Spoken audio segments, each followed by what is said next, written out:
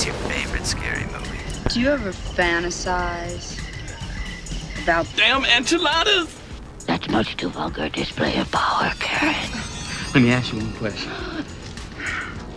Are you having fun? We all go a little mad sometimes. Because I promise you, you and I are gonna have some fun. Oh, no. It is time to keep your appointment with the Wicker Man. They're coming to get you, Barbara. Shut up, you bitch hog. Game over.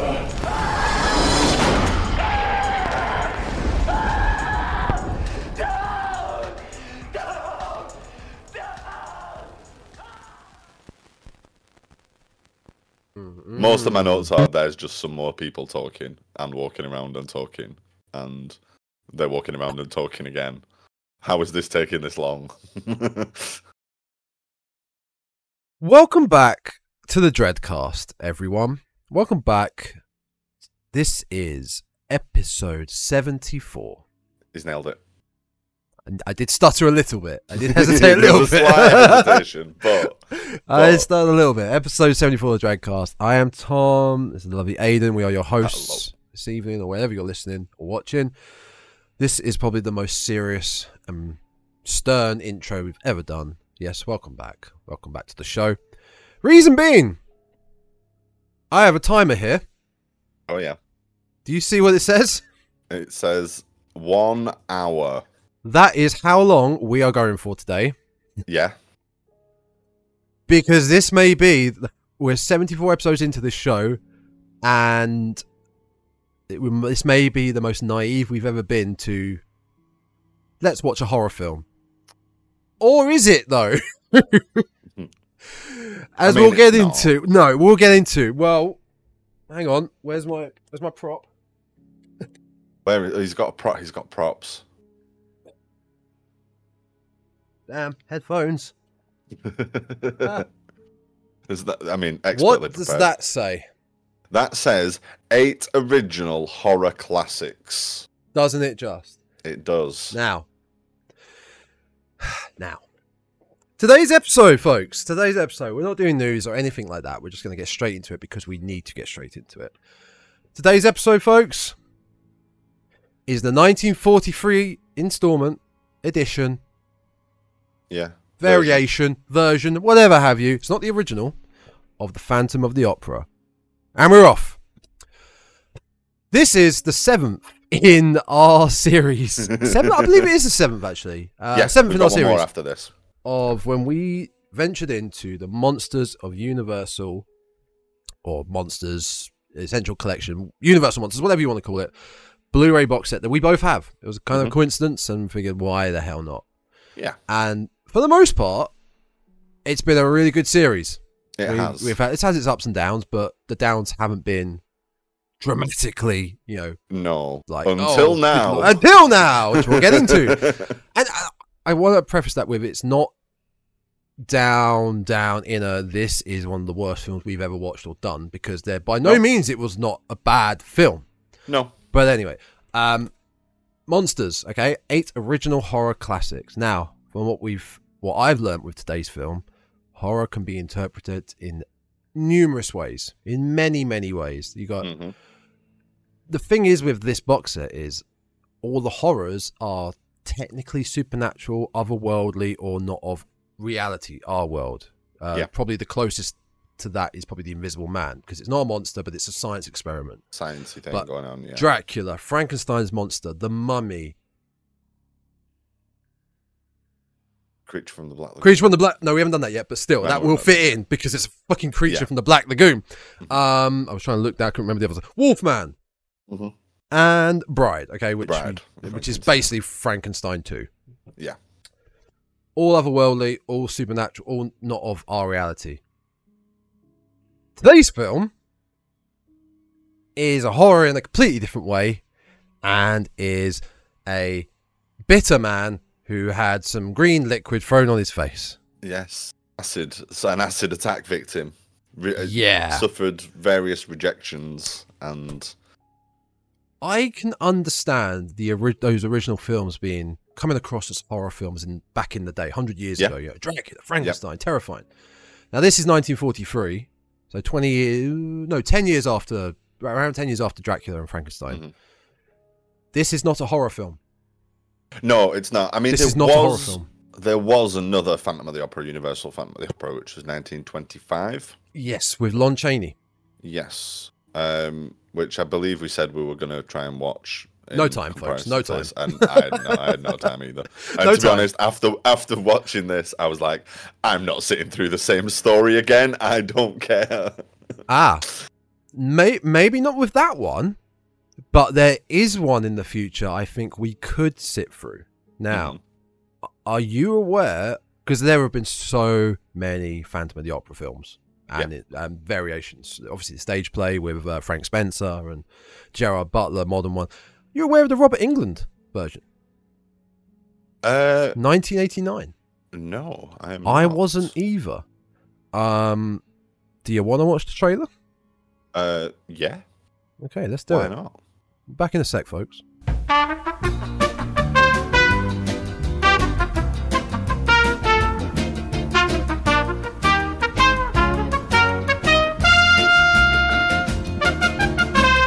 Yeah, so that is another version. Yeah. I mean, that looks more interesting and exciting, and like something happens in it. Yeah. But the fact they state in it a retelling of the horror classic. Now, let's go back to our horror classic. Yeah. Which is not a horror classic. No. I don't know if it's horror interpreted in just a different way. I mean, I get where they're coming from. It's got elements. So I mean, this is another one like we've found with the other Universals that is based on an old novel, Victorian novel. So this is this was written in the 1880s by Gaston Leroux, which is the most French name I've ever heard in my life. It's up there. It's up there. Which. And as far as I know, this the various retellings of it follow the story close enough, and it's based. His original story is apparently based on real stories that were coming out of various theaters in Paris at the time about just these sort of rumors that there might be haunted, and there was a chandelier incident where a bunch of people were injured. So that was his sort of inspiration for writing this story. But yeah, I mean, I wasn't expecting to love this one, I've got to say. Ditto. I had no idea what I was getting into. I knew, well, you know what the Phantom looks like. You got, sometimes the half mask or half mask at the top there and the cape, and it's an opera, Phantom of the Opera. That's it. That's all I knew. Yeah. I mean, I knew the basic story, that it was about, that there was sort of a unrequited love element to it. I knew the sort of basics. But again, as we found with The Bride, there's not really much Phantom in this. No, when I was messaging you earlier and we were talking about the film, and because you only watched it earlier on today. Yeah, I watched it this morning. You said, I've got 10 minutes left. And I was thinking, oh, okay, so you've got the film left, basically. You've got the film. You've gone through the melodrama and opera after Several opera scenes. after opera. The opera just keeps going. Obviously, when we normally do our episodes, we try not to go shot for shot through each film, but we tried to go through the film. I can't go through this film, if I'm honest, with today. That is why I have our timer. Okay. I mean, I don't know what happened. No, I really struggled to pay attention. There was a lot of just people talking and walking around and chatting, and it not really being nothing driving the plot forward. Just sort of repetition of the same thing. So, as an example, one of the scenes in the film is that lead singer falls ill, and they find out that she's been drugged. Only for 5 minutes. Only for 5 minutes. Yeah, only for she may have overate as well. I love yes, she's been drugged, or possibly she overate. Yes, that's so good. That's also good. But yeah, so the young starlet can sort of take in and this is the Phantom's MO, his driving force is that he wants this woman that he's fallen in love with to basically become a star. Christine, yes. yeah. So we don't see it. It all happens off camera, but she's drugged, so she has to drop out the performance, and Christine can stand in. And then we get like 20 minutes of this like whodunit. Oh, she was poisoned. Oh, well, they're just chatting about it for ages and ages and ages, and it's just like, yeah, okay, we get it. Move on to something else. There's a lot of just conversation happening, and not about things that we've already seen, and nothing else is going on. And I easily like just switched off. Let 5-10 minutes go by, and then when I sort of got distracted by my phone or whatever, when I picked it back up again, I had not missed anything. I didn't feel like I'd missed any salient plot points. I didn't have to rewind it to catch what was going on. There was like not very much happens, and there's a lot of talking about the not very much happening, and then like you say, it all kind of happens in the last 10 minutes. When we actually get to see the Phantom properly, and just as soon as we see him, he's like defeated, sort of. The stage fell down basically. A gunshot causes a collapse. Two gunshots. Sorry, 2 gunshots. But he's not. So nobody even gets shot. No. It's just like the gun goes off, which causes the polystyrene to fall down. Subterranean. Wait, I don't know if that layer. would be there. Yeah, that wouldn't be around that time. The basic premise is, it's Claude Rains, one of our featured actors in a Monsters universe. He was in The Wolfman. Yes, one of our previous Universal alumni. He was the Invisible Man. He was the Invisible Man. Yeah, and I hope I said it. If anyone goes back and hears me say, "Oh, I thought he was rubbish," no, I actually liked him as the Invisible Man. I think he was great as the Invisible Man. He was good. Yeah. My criticism is not none of the performances. I mean, of course, a couple of the characters I didn't like, but none of the performances were bad. And it wasn't an interesting watch. No. It's an hour and a half long, so it's longer than any of the others. Tremendously, yeah. And as we've said with all the others that we've watched, is that the story kicks off straight away, and nothing. There isn't much of a build up. They get straight into it, and it clicks along a fairly reasonable pace, and we get the story told. Yeah, this is like they make full use of that extra half an hour runtime to just do nothing. Show us some opera. I mean, I can't criticize the Phantom of the Opera for having opera scenes in it, because that's to be expected. That is to be expected. But yeah, it just takes far too long to get going. It does.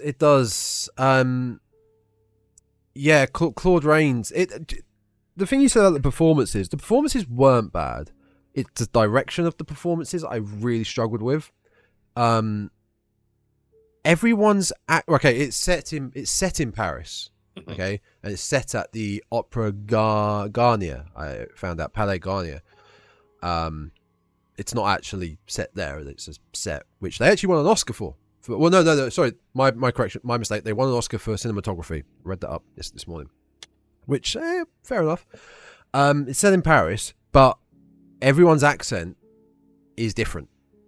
Yes, there are clearly some, I would say, American actors there that are trying to hide their American accent, or there are people trying to do a French accent, not very well. Or I even thought I heard some Italian there, and it's the case of, okay, I understand this is for a Western audience set in Paris. Just let everyone be English. It's fine. Just do English. We know it's set there. It's fine. It's been done in films before, and they still call each other Madame, Mademoiselle, and Sir. It's peppered with the sort of French. It felt that everyone's accent was so obscure, so different. And as far as the direction, our two main leads, because we've always got a love interest. There's always the monster, quote unquote, being the Phantom in this one, and our main female lead who is somehow involved with the monster, and our male lead that's trying to save her in a way, or who is in love with her or engaged to our female lead. We've got two though here that are vying for her love, but there are moments in this film where they are so goofy. Like they both go to walk through a door, and it's like boing. The end. The you buddy, first. The buddy comedy between the couple and the, it happens more than once. Baritone, and they are the same man as well. Yes, they are. I got confused half the time. We've criticised these films in the past for a lot of the sort of supporting characters and the wider cast being interchangeable, just vaguely posh older British men or in tuxedos, and it being a little confusing as to who's who. These two guys are the same. They've both got the same style mustache. Yep. They look. There's a couple of scenes where they're talking to each other directly, and I was like scrutinizing it to make sure that it was actually two different people, and I wasn't looking at He looks so similar, like a same guy playing two parts, sort of a deal. It was. I think they were. I mean, we've had comic relief characters in other films as well. We had the bumbling policeman in Wolfman. And, and the Baron. I guess the Baron's a little bit. I mean, by sort of more modern eccentric than goofy or comedy aspect, I'd say. Yeah, but these two just took the biscuit with it. Really, yeah. Just being so extra that it was like farcical comedy. At some points when those two were together, there's a scene where they both meet Christine. They're both talking to Christine, and they're like finishing each other's sentences and like talking at the same time. They're like a little double act, and it's like all of a sudden I'm watching a Laurel and Hardy show or something like that. It was painful. It was. So as I was saying, we're not going to go through the whole story, but the story does seem to change. Like the mythos. Oh, that's a good word. Of the Phantom of the Opera does seem to change through different iterations of it. Not that I've seen them all, but from looking them up, it does seem to change. I mean, for the trailer we just watched of the 1989 Robert Englund installment, that sounded entirely different from what the man apparently skins people. Okay. Oh yeah, that was like. They all sound so different, and this one so Claude Rains plays a failing violinist. The maestro kicks him out of the opera group, and he's like, his rent is due. He's going to get kicked out of his house by his American but not American landlady. He goes to try and get his manuscript or is it a piece of music? It's published. A concerto that is written. Yeah, published, but they end up like stealing it. He goes crazy. But at this I don't know what is it. It's like a music shop or is it like a publisher maybe that he goes to, because the woman is the owner there is teaching a new colleague about something that includes acid. Yes, I can't remember what they were. I assumed that they were developing photos, but I wasn't 100% sure on just what it was. But for some reason, there was acid in the room. Yeah. A big tray of acid was there, and he discovers that his manuscript's been stolen. He hears it. He goes mental and kills the owner of the shop just by choking him. And this young lady throws acid in his face, and that then begins his descent into madness, being the Phantom of the Opera. Before this, though, as he's been dismissed by the maestro, he comes across Christine, our female lead, who we're told then that he's in love with, he's mad about. And throughout the rest of the film, he's doing all he can to make sure she is successful and the lead and the best. Everyone knows about her, but going about it in the wrong way every time. Like you said, poisoning the other female lead in the opera, trying to... He tries to kill our two... Raoul? He sends like an angry letter campaign, doesn't he? Basically saying, if you don't make Christine a star, like, I'm going to cause trouble. Any way possible. I mean, the biggest thing he does is cut down the chandelier to crash into the audience. He does kill. I mean, that again, that was like just sort of a pointless thing. He kills an extra in the performance and they're wearing similar costumes, and he sort of kills him and dons his costume to like walk among. Yep. The performance, and there's absolutely no point to it whatsoever. He achieves nothing. Yep. He doesn't use it. He doesn't do that to cause, to spoil the performance in any way. There's absolutely no point in that, other than we get an extra murder. Did a bad murder. I done a bad murder. Yeah. Yeah, but I mean, the first, like, we don't see sort of, I think that acid attack is like 56 minutes in. Really? I mean, no, sorry. No. It's 56 minutes into the film. So this is, an hour and a half, just over, I think. It's 56 minutes before we see the Phantom, like, in the classic mask, cape, costume. We only see him silhouetted before that. Well, it's also a different mask. This is just covering nose up. Yeah. Whereas what I always imagine the iconic imagery of the Phantom of the Opera is half vertical one. Yeah. The Martin Prince, was blown up in the science fair explosion. There's probably, I mean, although I would say that, I'm thinking that maybe the Andrew Lloyd Webber musical would be responsible for that. But I'm just looking at a photo, the poster for the Andrew Lloyd Webber musical, and it's the top half of the face. It's not the half. Is it really? Yeah. Interesting. What about the original, the Lon Chaney one? The Lon Chaney one. See, I'm not sure. I mean, although I haven't said that, there's shots of the Broadway. So this is confusing. There are shots of the Broadway performance of it where he has the half face mask, but the one on the poster is the top half mask. So I don't know what's going on there. Lon Chaney's Phantom. I think most photos of the Lon Chaney Phantom, he's not got the mask on at all. It's usually just him being in all his sort of grotesque, grisly self. Don't think there are any pictures of him with a mask on, which is interesting. Really now? I was very confused as to where he got this mask. I mean, you obviously see later on, it's one of the part of the stage performance, but the mask itself is very neat, very, very proper. It's very well made. Somebody mentions that it's a prop mask, I think, isn't it? But I mean, it's not obviously related to any particular performance or anything that I know. But then again, being the culture vulture that I am, my extensive opera knowledge. I don't know. Did you watch this Blu-ray? Did you watch it on this Blu-ray disc itself? I did, yes. I didn't realise it was in Technicolor. That's another thing I didn't realise. I had seen that. Okay. I mean, that's worthy of note that it is, because I do like glorious Technicolor movies generally.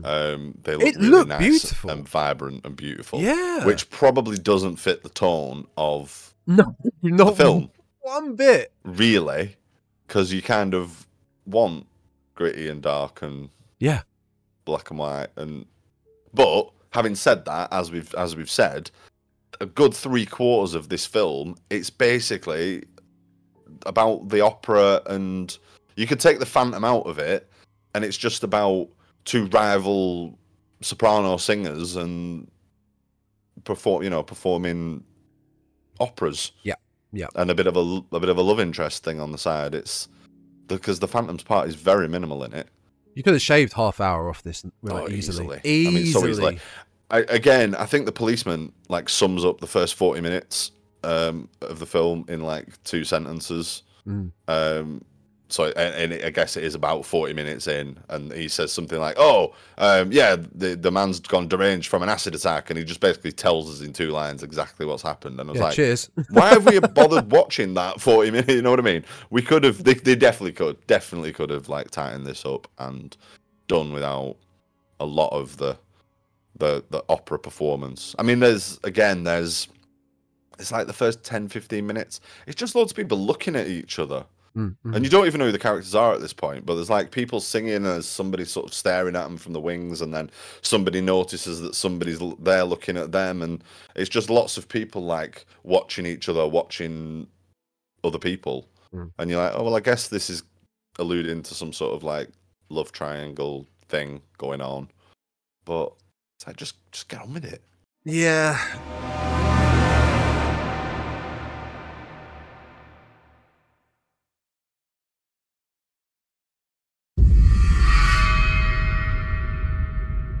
You know, one thing I did really take away from this is that I don't know if it was meant to come across like this, because the film is based on stage performance, opera with sets. Some of the sets look like you were watching you were at a theatre show itself. Like his I want to say apartment, where he lived when he came in. It looked it was all a bit wonky. Yeah, it kind of looked a bit Oliver-esque. Like it did. Yeah, you're right. It was very sort good of contrast compared to the rest of what the film actually is, especially at the end as well. I suppose that was kind of, it was to make it look like it was, I get he's a struggling musician, isn't he? I suppose that was sort of to add to that vibe that he's not particularly well off and the money's tight, but it is just like bad day. He has one bad day and goes mad, and then kills a bunch of people. Yeah, he does. Yeah, like I said, the sets, especially with the end as well, where we see him living underground in the Paris canal system, where there is inevitably these huge, like, huge but small lake. Yeah. Underneath Paris. I mean, it could be there. I've been to Paris, but never did the canal tour, and I know it's a very well famous tour you can do. Do the catacombs. I've done the catacombs, but never did the canal, because apparently the Paris sewage canals underneath are vast. Like, it's a big tour you can do. But this was like, okay, we've got the water stage at Pinewood and we're going to use it. I mean, well, just to go way off tangent for a second. Go for it. We watched a movie called Catacombs from 2007 the other night. It's got Pink in it. It is one of the worst pieces of trash I've ever seen in my life. Wow. Do not recommend. Wow. I'm going to look it up right now. It's awful. It's really difficult to say more about the Phantom of the Opera. It is. I would say I didn't take many notes. I didn't write notes down that basically follow the film scene by scene. A few things I did pick up on. When we don't really see the Phantom properly until the end, the climactic scenes of him basically causing all the destruction in the opera house. When he kills the extra, like you said, we don't really see him properly until then. We see him running, covering himself with he's got a mask on. Why is he covering himself with his cape? By the by, when we do see him, we see silhouettes of him. Yeah. Normally when Christine is around, because he's trying to protect her. But say she's in her room, her lavish room with marble arches everywhere.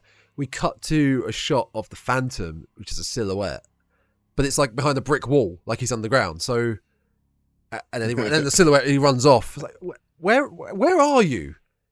Yeah, are you running around the walls? Like, I mean, that's it. Because he appears at one point in a room and basically says, like, "I'm gonna make you a star," and yeah, she's like, oh, this voice, this disembodied voice. But like, if his shadow is that big on the wall, he must be like right next to you. You should be able to see him. Maybe get into light and shadows again. Yeah, I know. I know that's a particular bugbear. Oh.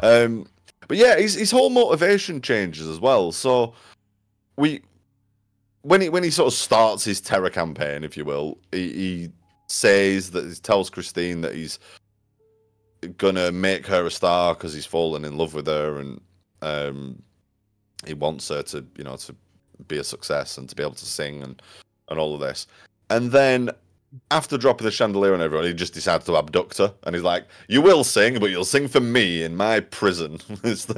Yeah. So, which we can also establish he plays the piano. yes. He's a violinist. He's a violinist. He does it all. He's a musical genius. He does. So yeah, it just seems to be such a drastic thing that it was like, oh, now he's a threat to her as well. He's just going to kidnap her. But there's no like, it's such a quick switch. Like it doesn't escalate to that like, oh, if the world can't have you, then nobody can. It's I don't know. It's very strange. Well, that's the thing. The majority of the film, when he becomes the Phantom after the pocket acid gets thrown in his face, yeah, his goal is to, without her consent, make Christine the biggest thing in the world, but in the worst way possible. But like you said, snaps and changes, and what's the point of the chandelier incident then? How's that going to help her? How's that going to benefit her? Unless that's just at this point to like cause a distraction so he can abduct her. Because possibly, yeah. I mean, there is when that chandelier drops, and we have this like performance, the opera's going on, and it keeps cutting to him in the rafters, like furiously sawing at this chain, and then back to the performance, then back to the policeman looking for him, and then it drops, and Christine comes running around the corner and goes, "What's going on? What's going on?" Hi Joe, what's happening out there? It's such a like there's people screaming and being carried off, and whenever there is in these films, whenever there is like a crime happening or a murder, like a policeman or someone who has discovered the body will go out to the public and go, "So and so has been murdered," and everyone forms a mob and a group and then is involved in this. Yeah. And that happens twice in this film, I noted. Everyone gets involved. Yeah, but again, then they spend a long time, like that nobody. But there's an attempt at this sort of like the Phantom's a myth and he's not real. Yes, they think it's a ghost. They blame whatever the guy's called,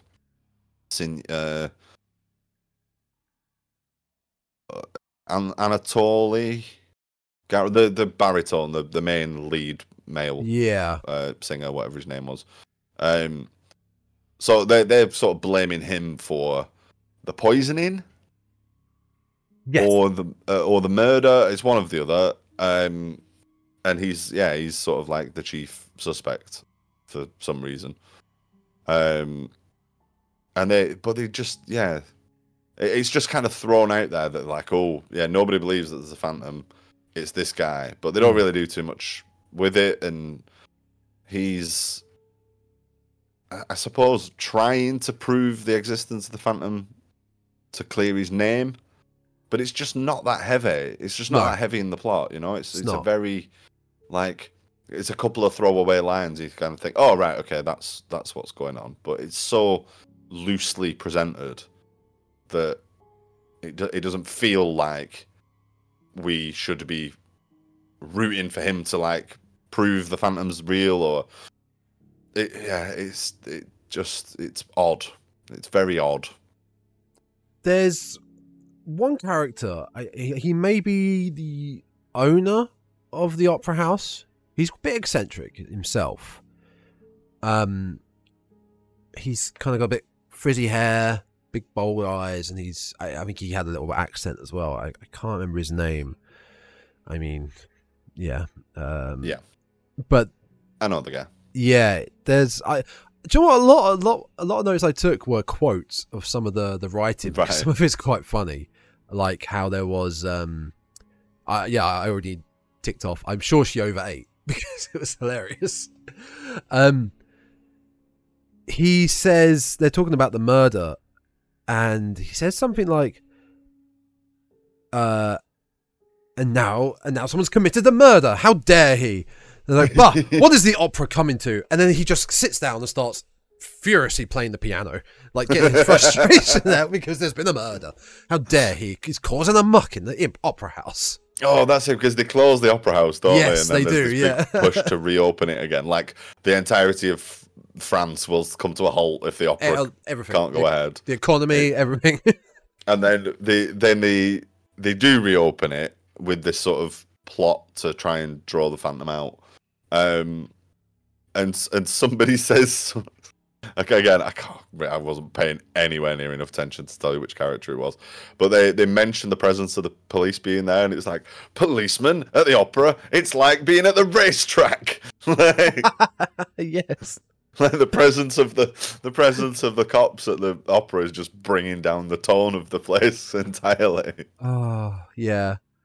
And it is this idea that like the opera is this the epitome of high society, and for a murder to take place there, it's just tearing at the very fabric of French society. Well, you say of high society, and there's something I kind of noticed when you look at the crowd.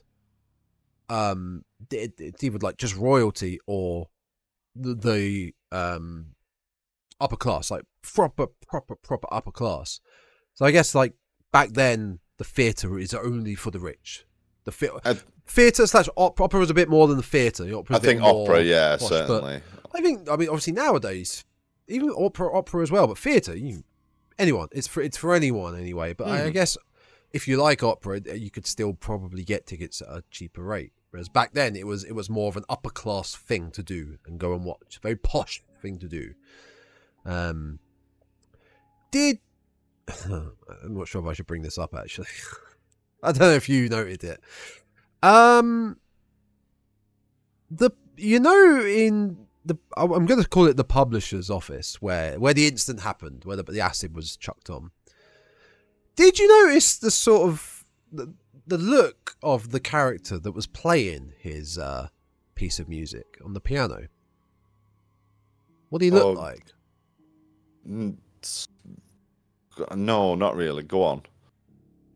He looked very much like a disgraced former British TV presenter. Yeah, I do. I know exactly who you're talking about, and I have that exact note. The very, very disgraced former British... very, very disgraced piece of shit.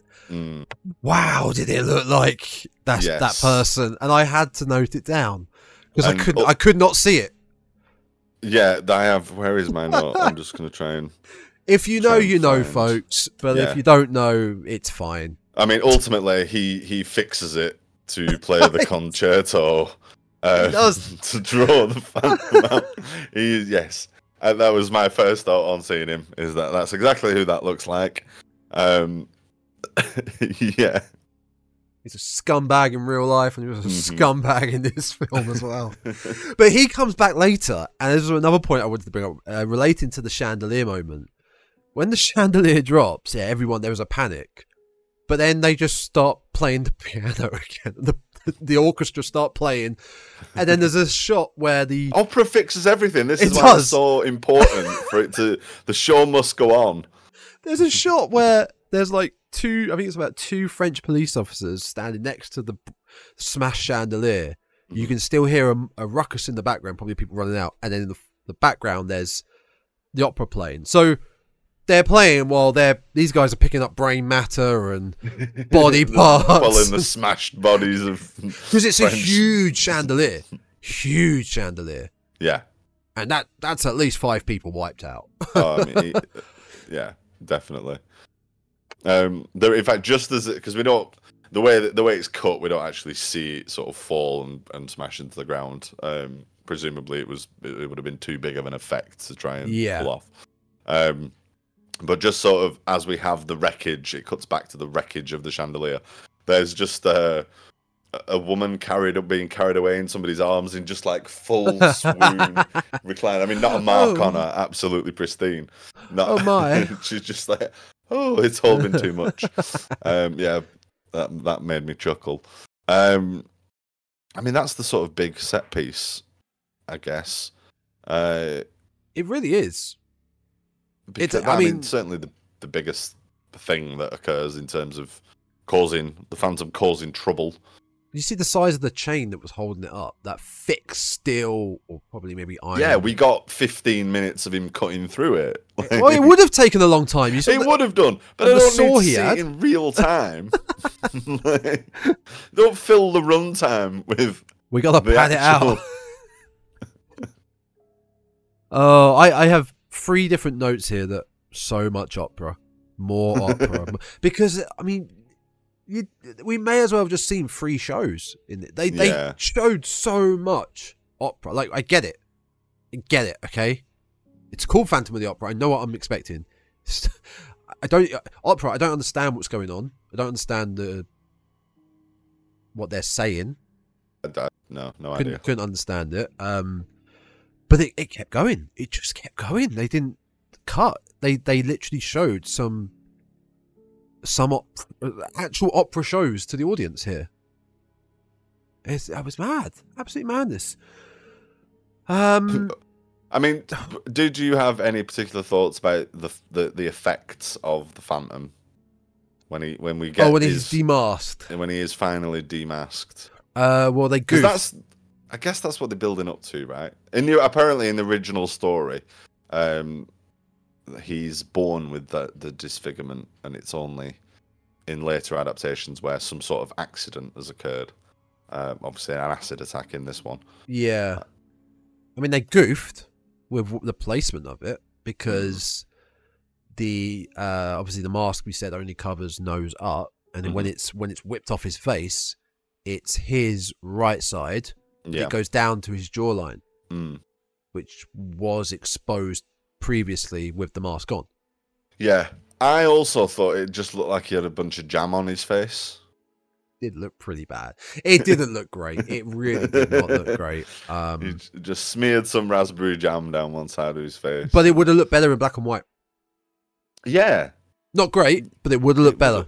It would have. Apparently, the tagline for this was flaming Technicolor, not glorious Technicolor. Okay. Well, I mean, we watched the Blu-ray version, so that's even more enhanced than what the original Technicolor version would look like. It looked crisp. I will say it looked very crisp and colourful. Good. Yeah, no, like I say, I like those old Errol Flynn, Robin Hood movies and stuff where everything's all brightly coloured and nice. But yeah, it just didn't really fit with this subject. I think it stands out. It stands out in the collection as an oddity because it's in colour. Because it's really not particularly horror. No, it's not. It's not. It's it okay. really A couple of isn't. murders and things happen, and somebody gets acid thrown in the face. But this is the lowest down on the horror spectrum. Yeah, and it's not to say it's a bad film. It's very well produced. It looks beautiful. The sets are fantastic. The acting is hit and miss. The writing's a bit hit and miss with the goofiness between our 2 male leads. Yeah, but it's not a bad film. I actually don't mind Claude Rains. I quite like Claude Rains in these films. But it really wasn't for me. I knew it wasn't going to be for me. Same. It didn't come as a shock. I wasn't excited going into it. No, I must admit, I was very much like, right, let's get this over with. Yeah, I was as well. But again, I never want us to come across as shitting on a film for the sake of shitting on the film. No. This is falling in line for our current series on the 8 Monsters Universal films in this specific box set. There have been some hit and misses, like we said. I think it was The Mummy and probably Bride were the misses mainly. Yeah. Maybe bits on The Wolfman, but more so this one is probably the biggest miss. But again, not in a derogatory, it's awful film way. It was a big miss in the world in the horror aspect, which is kind of what we do here. We try to talk about horror. Yeah. And this is probably, other than The Simpsons, this is probably the least horror thing we've talked about. Yeah. Ever. I honestly don't have much more to say about it. I mean, I don't really. What's the timer saying? Well, you say that, sir, because the reason why I have a timer is because I have something else to get into. Oh. So, folks, that is The Phantom of the Opera, 1943. Yeah. Not a bad film. If you like Phantom of the Opera in general, if you've seen the stage show, go check it out. You will enjoy it. It's a good film in film. It's nice. On that subject, we'll just quickly run over where you can see it. So, as we've said, we've watched it on our you can purchase on this our lovely box set. It is available to rent on, I think, Amazon, Apple TV, YouTube, Google Play Movies, a couple of quid if you're really desperate to watch it. It is available on those. Yeah, I figured it would be. But rental on a bunch of streaming platforms. Yeah. I mean, possibly Sunday afternoon on Channel 4 as well. It's definitely got that sort of vibe to it. Ooh, it could TV just be channels. It could just be on TV. You know what I mean? I don't know if I'd give Channel 4 that. I don't think Channel 4... This is a very British conversation here, folks. It just has that vibe. It just has that sort of... I think it's because it's in Technicolor. It just has that feeling of Sunday afternoon, movie on after the horse racing coverage. Yes, there we go. On Channel 4. Yeah. I'm at my nan's house. Oh, no. Gotta get home and get my homework done. Forgot to do it. Yeah. For me, it's neither here nor there. Recommendations. If you like Phantom of the Opera, go see it. Go watch it. That's what I would say. But other recommendations, or if you're a completionist, check it. Yeah, which we kind of have to be with this. We've got one more to do. Yeah. Before we get on to my next thing, last one next month in March will be Creature of the Black Lagoon, and I think we'll be back to the way we were. Yes. Back on track with that one. Thankfully, this wasn't the last one. We don't want to end the series on this. No. So this will be nice to go back to, which I believe Creature of the Black Lagoon is black and white as well. It is black and white. Yeah, back to basics. Cool. So that'll be back in the end of March. And then April, we'll be bringing in the Raven-sized coffin, which is somewhere around here. Next episode, I'll get it out and we'll refresh everyone in case anyone is new to the podcast and you're wondering what the fuck are they talking about with a Raven-sized coffin. Well, I need to go back through our messages and find what my picks were because I can't remember. Well, I'm just going to leave it. If you're new here, Raven-sized coffin, come back next time and you'll find out exactly what we're talking about. Or go to all past episodes, well, all of them, but you can do. Go to the recent past episodes and we'll be talking about it there. And you can find all those past episodes on YouTube, Spotify, Apple, Google, Amazon, Samsung Podcasts, TuneIn, Alexa, which is your Amazon Echo. All those by searching the _Dreadcast. And you can also find us on the socials, Instagram, Twitter /X, and TikTok, the _Dreadcast. And you can write to us if you want to send us a little email, the dreadcastpodcast@gmail.com. I mean, somebody please just once send us an email. Begging you, please. Come on, please. Just send us an email. I'm begging you. Anything. Yeah, that's getting all the boring stuff out the way. The housekeeping, the admin. Housekeeping, yeah. I don't think there was anything else. What have you got in store? Well, I got a little. Well, I knew this would be a short one. Mm-hmm. I knew it because I feel like we, for the most part, we come across the same sort of mindset for a lot of these. Like I had a feeling I had a feeling you'd feel the same with this as I did. So I figured, okay, we're not going to talk for long, but let's pad it out. We got to have some filler.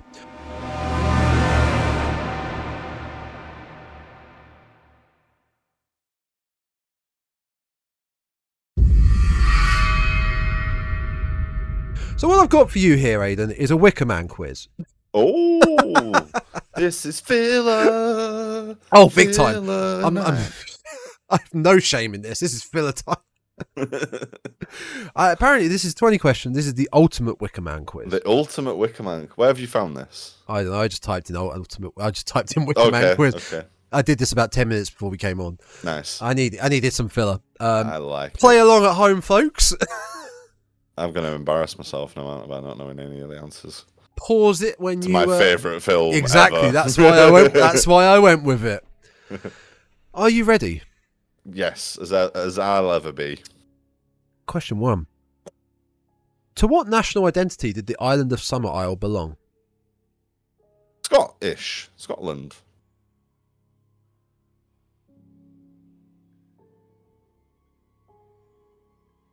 Trying to find the answers. Did I get it right? I'm trying to find the answers. They're here somewhere. There they are. Let me just copy. Let me open. They're at the bottom of the page. I have to keep scrolling down. This is the ultimate filler. This is. Do do do do do. Shut up. Do do do do do do do do. Sorry, I have the power to edit all this out. Yeah. Right. Where are the answers? There they are. Okay. You said Scottish. Scottish. There we go. 1 for 1. Yay. What was the name of Rowan Morrison's mother? Oh. May. I'm May Morrison. Even gave the accent as well. He's committing. He's committing to it, folks. May, your final answer. Actually, there are multiple choices here, but I wasn't going to give them to you because I figured I wanted to see if you really couldn't get it. I'll give you the multiple choices. Okay. Okay. Yeah, go on. And then I will give you half a point. Fair enough. I'm sticking with May. Okay, you are correct, sir. 2 for 2. Lord Summerisle is one of the most memorable villains to be played by genre veteran Christopher Lee. As of 2001, this is an awful question. As of 2001, what was Lee's most recent film appearance as a villain? Now, do you want the 4 answers? Because as of 2001, yeah. What was his? So what was the role? Saruman in Lord of the Rings. Do you want the specific one? I'd quite like it. Yes. Oh, I mean, 2001 Fellowship of the Ring. Your final answer? Yeah. You are correct, sir. Lee was a memorable mad scientist in Gremlins 2, and he made a cameo. Shit, it was. And he made a cameo as a judge in Tim Burton's Sleepy Hollow. His most recent turn as a baddie was his scene-stealing performance as Saruman the White in Fellowship of the Ring. Attack of the Clones won't be out until a year later. I didn't even think about that. To be honest. What animal is buried in place of Rowan Morrison's body? A hare. Didn't even need the multiple choice. Now, this does say ultimate quiz, so we'll see. Shortly after presenting the lovely innkeeper's daughter with a young man to enjoy for the evening, Lord Summerisle compares her to a specific pagan deity. Which one? Oh, that is a deleted scene as well. That's not in the theatrical Is it now? cut. Yeah. Would you like the multiple choice? Just give me a minute. That's all right. He compares her to a deity. Aphrodite? Final answer? Yeah. Correct. Though all 4 are Greek goddesses, the 4 we get given here, renowned for beauty, only Aphrodite is mentioned specifically in the scene. So, next one. Finish this portion of the song being chanted by the Summerisle school children during their dance around the maypole. Okay. And on that bed, there was a girl. And on that girl, there was a blank. Boy. I think. Be more specific. Oh, on that bed, there was a girl. And on that girl, there was a...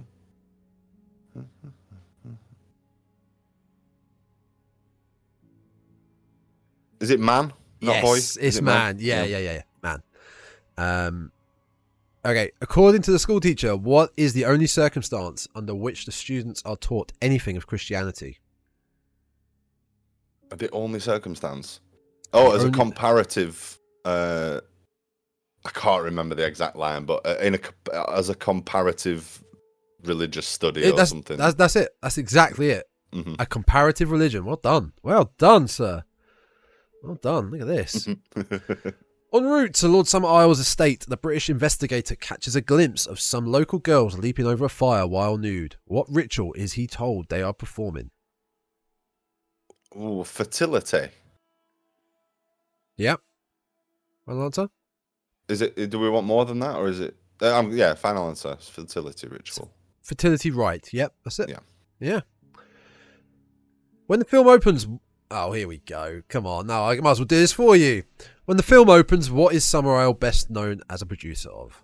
Apples. Apples.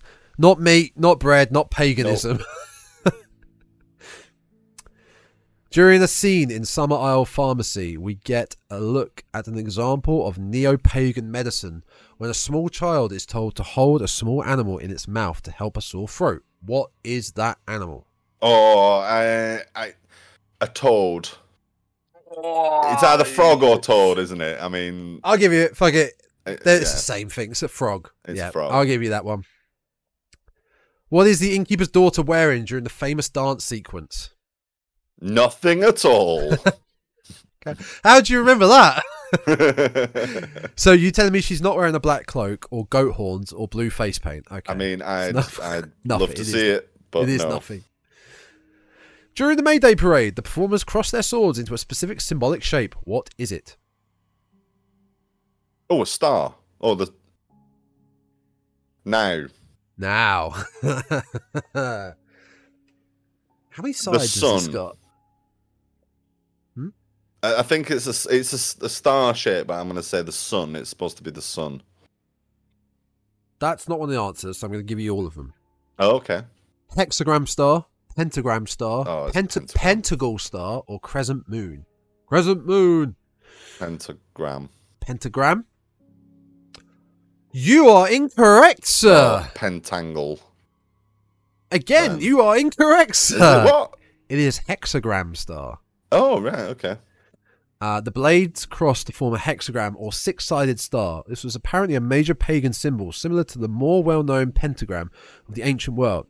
It is the same structure as a Hebrew Star of David, and has been speculated that the Jews may have adopted and adapted the icon as their own during the Babylonian captivity.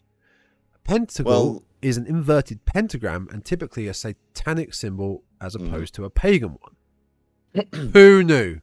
Okay, so yeah, all right. I mean, I suppose it's a 6-pointed star, isn't it, over a 5-pointed star? So this is embarrassing, mate. This is embarrassing. Unbelievable. One wrong. What does Lord Summerisle wear during the May Day parade? Oh, a dress and a long wig. Would you say a woman's dress? I mean, it's 2023, man. Sorry, Anybody I'm can wear. sorry. I'm sorry. Well, it's not what I've got here. Well, I mean, yeah, are they going to argue over semantics? You know, traditionally may be considered attire of the female persuasion. Women's clothing's a crown, armor, or a cape. I mean, woman's clothing. That's all I'm after. That's all I'm after here. That's all I'm after. That's all we're after here. Finish this line from one of the film's Celtic-style folk tunes. One time I had 100... One time I had 100 blank. Blank, yeah. Oh.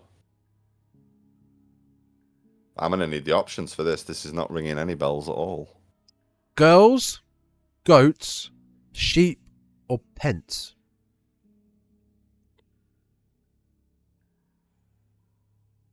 Sheep. Correct. I mean, that was pure guess because I do not remember that line at all. The tune is a ballad in which the singer describes having fallen from great wealth into poverty. Oh. How many generations of samurai lords have reigned over the island? Oh.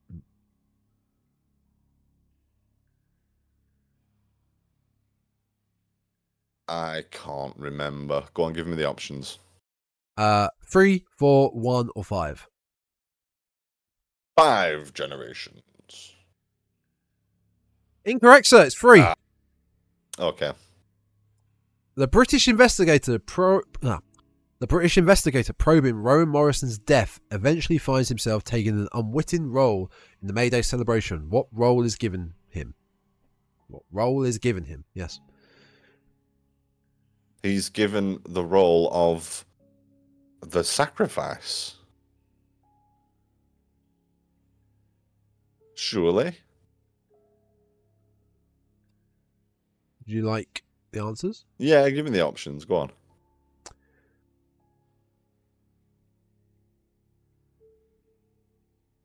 Wanted to make sure I didn't get the remake. No, it can't be. It can't be because we've already talked about Christopher Lee. Yeah. Okay. So where were the answers again? The answers being, what role is given to him? King for a day, a dragon, man animal, or minstrel? Oh yeah, it's king for a day. There it is. Yeah. Yeah. Is that right at the end? Where he's captured? Yeah. Yeah. Horrified by the paganistic burial practices he observes around Rowan Morrison's supposed grave, the deeply religious investigator does something to try and make the area more pious. Pious. Yes. Pious. What does he do? He makes a cross out of a couple of sticks. I think it's like an old apple crate or something he breaks. He smashes a box into a crucifix shape. Yeah.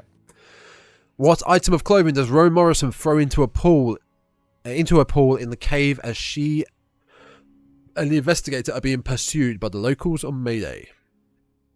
Ooh. Is it like a veil or something? Like a gown, a dress? It is a veil. A veil. It is a veil. Yeah, I'll give you that one. What aspect of their lives do Summer Isle natives hope to improve by their Mayday sacrifice? Their harvest. Yeah. Final question. Oh, come on. What is the Wicker Man? What is the Wicker Man? Yeah, I mean, it's ridiculous. It's a giant man-made statue made out of wicker. I've already ticked it, don't worry. I mean, the clue's in the name. Yeah, a little bit. You got 2 wrong there, sir. I'm pleased with that. Pretty good. I'm pleased with that. Pretty good. You obviously know the film more than me. Some of them seemed a bit more like the one picking the number. What was it? What was the question? How many generations of Summer Isle lords have reigned over the island? 3, 4, 1, or 5? That's kind of unless you know that line. I mean, it is a line. He does say it. It does specify. Yeah.